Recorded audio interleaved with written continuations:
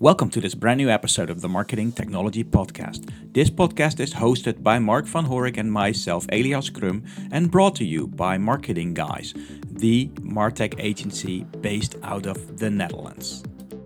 Welcome to this new episode of the Marketing Technology Podcast, on which I today have Mark Stoos, who is the CEO of Proof Analytics, and he runs a podcast called Accelerating Value. Go look it up, folks. So, Mark, first of all, could you introduce yourself to the audience?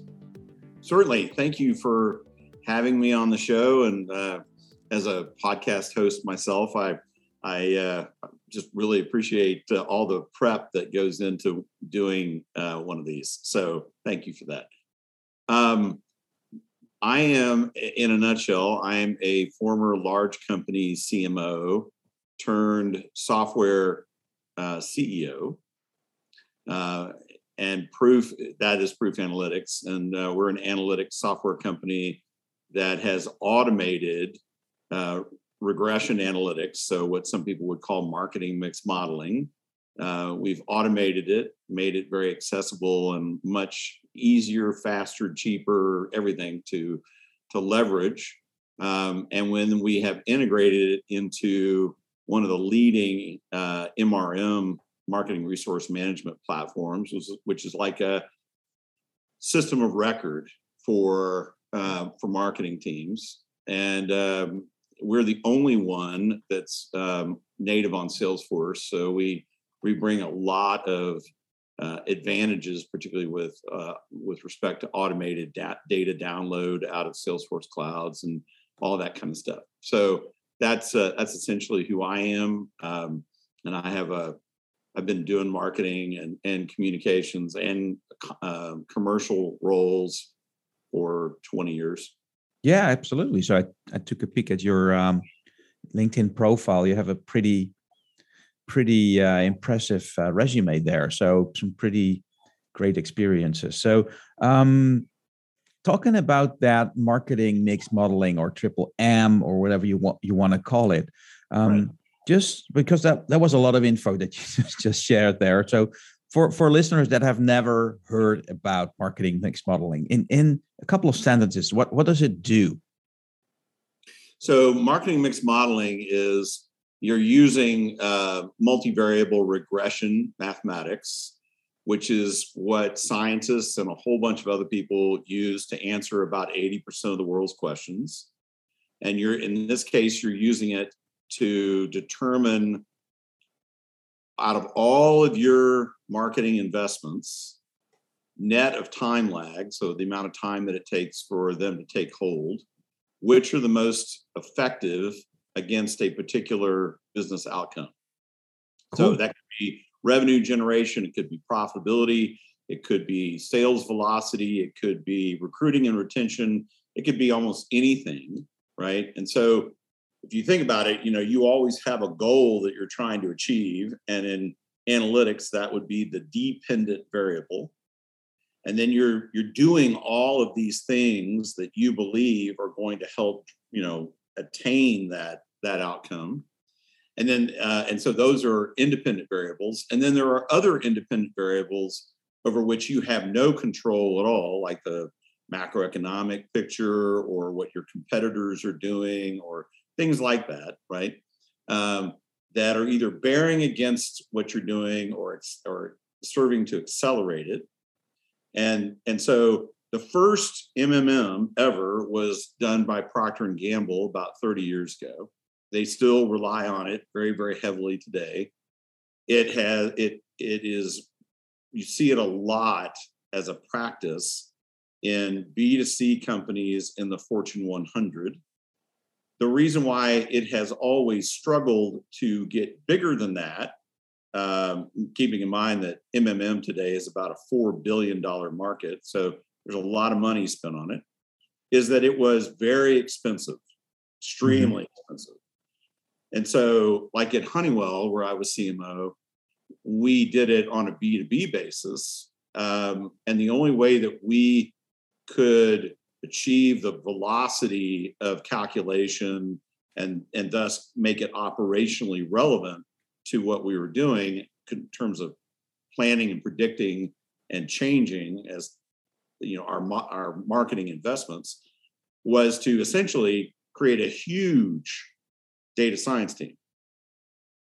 And I was spending $7-8 million a year just on data analytics. There's not a whole lot of companies that can afford to do that.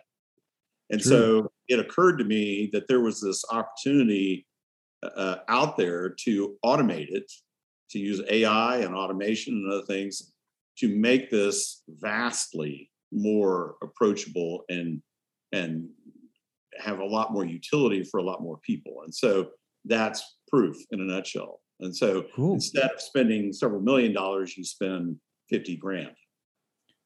Very interesting. Very interesting. Because, like what you said is that it's usually being used by larger companies, and regression modeling, et cetera, is being done, well, traditionally in financial industries, et cetera, of course, in insurances, et cetera. That's where we traditionally would find those kinds of models.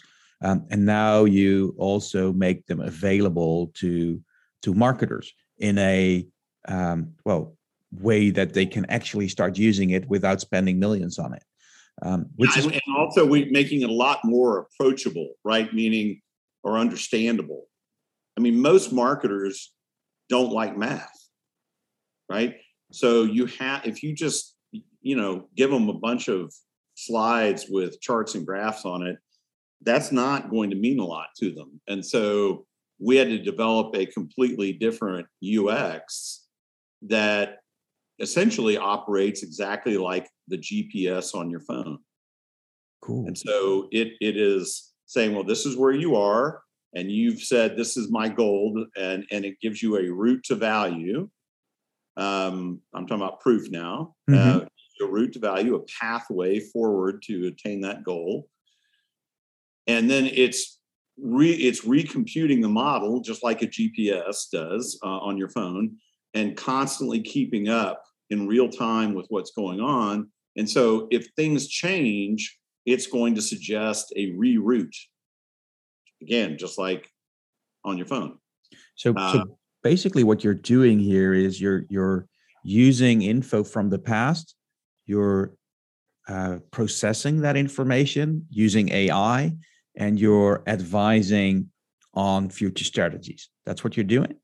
Yeah, it's actually a forecast. It's giving you a forecast. And then as the future becomes the present, you're immediately able to see how close the reality is to the forecast. And if there's a variance there, why? Why does that variance exist? Did one of your competitors do something that changed the game? Do interest rates have a big role to play in your particular business? All that kind of stuff is like traffic piling up ahead of you on the road, right? That may all of a sudden your GPS on your phone says, hey, you know what? This was the best way. It's no longer the best way because there was an accident. Now there's a lot of traffic. And so we want you to take a right and then a left and then a right and then a left. And then, you're going to be 8 minutes late to your destination, but we're going to get you there. And so that's proof.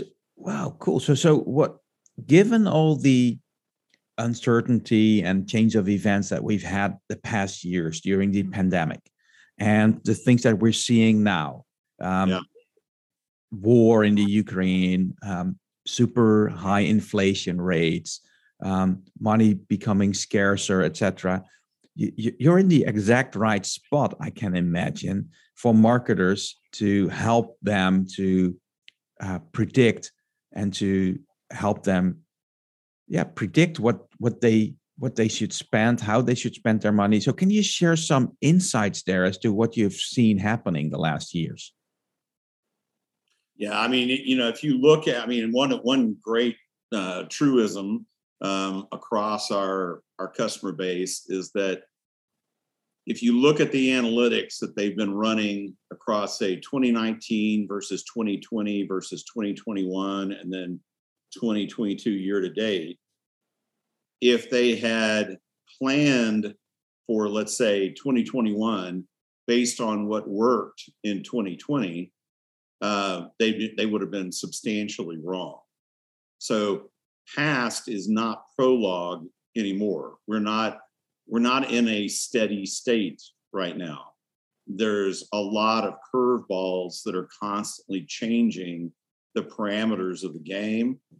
And so if you can't keep up with that, if you can't adjust, however incrementally, right, in response to those changes, you're going to find yourself really far out at the end of the year, right? I mean, you're just it's a navigation exercise, right? And if you've ever gone on a sailboat, across an ocean, or even just a 2 or 3 day sail in the ocean, what you will realize is that if you're like 2 degrees off course at the very beginning, that's just a few feet. But if you stay 2 degrees off course out 3 days, you're going to be several miles off course. You're going to be on a different continent. You will not get to where you're supposed to be going, right? And that's a big part of the value of proof right there. So how could you make this a little more tangible, maybe with an example as to how your marketing mix modeling analytics solution actually helps marketers here? Sure. So let's say, I'm going to keep this simple. It can be, a lot more detailed and complex, right? But let's say that you're investing your marketing spend in 5 major channels against, you want to grow top line revenue based on these investments. Each one of these investments needs to be evaluated in terms of how impactful it is. And you're also going to need to look at time lag when you look at that, right? So most brand investments, for example, are heavily time lagged, meaning you're going to have to wait months usually before they start to take hold and have an impact on your business. Then they will last for a fairly long period of time. But if you don't reinvest in those with some frequency, right, what you'll see is a gradual fall off in impact, right? So then stuff that is more,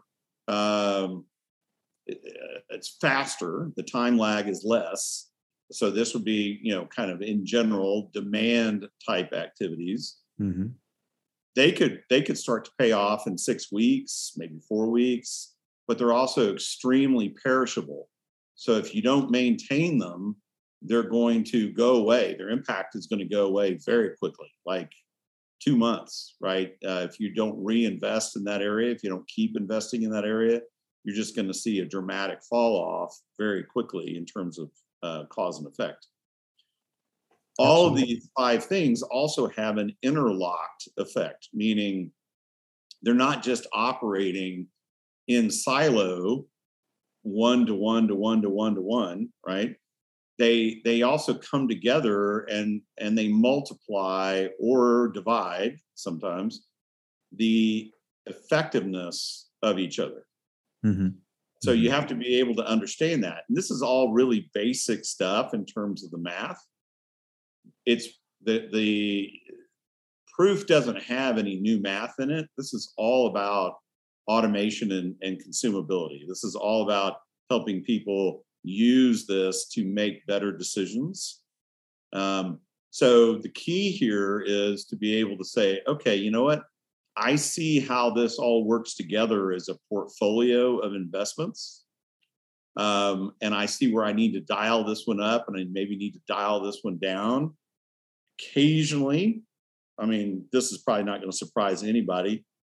Field marketing events, have basically been zero for 18 months, 20 months or so in terms of impact and efficacy. And so a lot of people chose to zero those out because, it wasn't working. Other people, took a slightly different approach.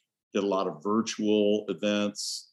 I think those were also very effective for a time, and then became steadily less effective as people's fatigue around video conferencing and things like that started to really weigh on it.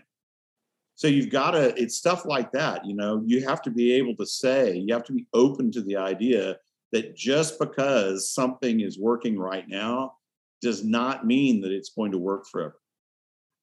Absolutely. And that's so true. So taking that into account, I would say every company should be using this kind of solution, like a marketing mix modeling solution. But fact is that well, in practice, I see, well, some companies use it, but you're in this business every day. So what do you see? Which industries do you see using the solutions the most, and what kind of companies are using it now?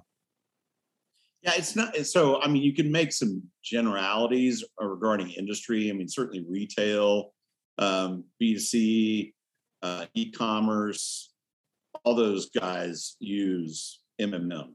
It has been much less used in B2B, although that is now really changing. And there's so, I mean, for example, our customer base cuts across a huge number of industries. And so the math is equally applicable to all businesses. What changes, what is custom, if you want to think of it in those terms, is what are the questions? What are the business questions or the marketing questions that they need answers to? And also the specific, there's always a kind of a nuanced version of a classic question that has to be modeled. And then the data types that are used to arm the model clearly are company specific, industry specific, things like that. I mean, a great example of this is sort of random, but I think it'll make the point clearly. For some businesses, increasing interest rates are actually a tailwind. They're a business benefit. For most, however, it won't be, but it's contextual.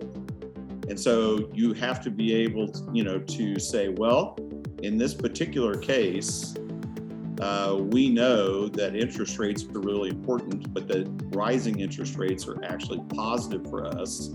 So that has to be factored into the model. Cool. So I can imagine that listeners might have more questions on this. So what I'll do is I'll share a link to your LinkedIn profile and to your website of Krupp Analytics, so people can reach out to you should they have any questions after this interview. And with that, I would like to thank you very much for being on the Marketing Technology Podcast, Mark Stoos. Hey, thanks so much. Thanks for listening to this episode of the Marketing Technology Podcast. If you enjoyed this podcast, please leave us a review on your favorite podcast platform or iTunes. Also, if you want to be a guest or know someone that should be a guest to our show, shoot me an email on e.crum@marketingguys.nl. Thank you for listening.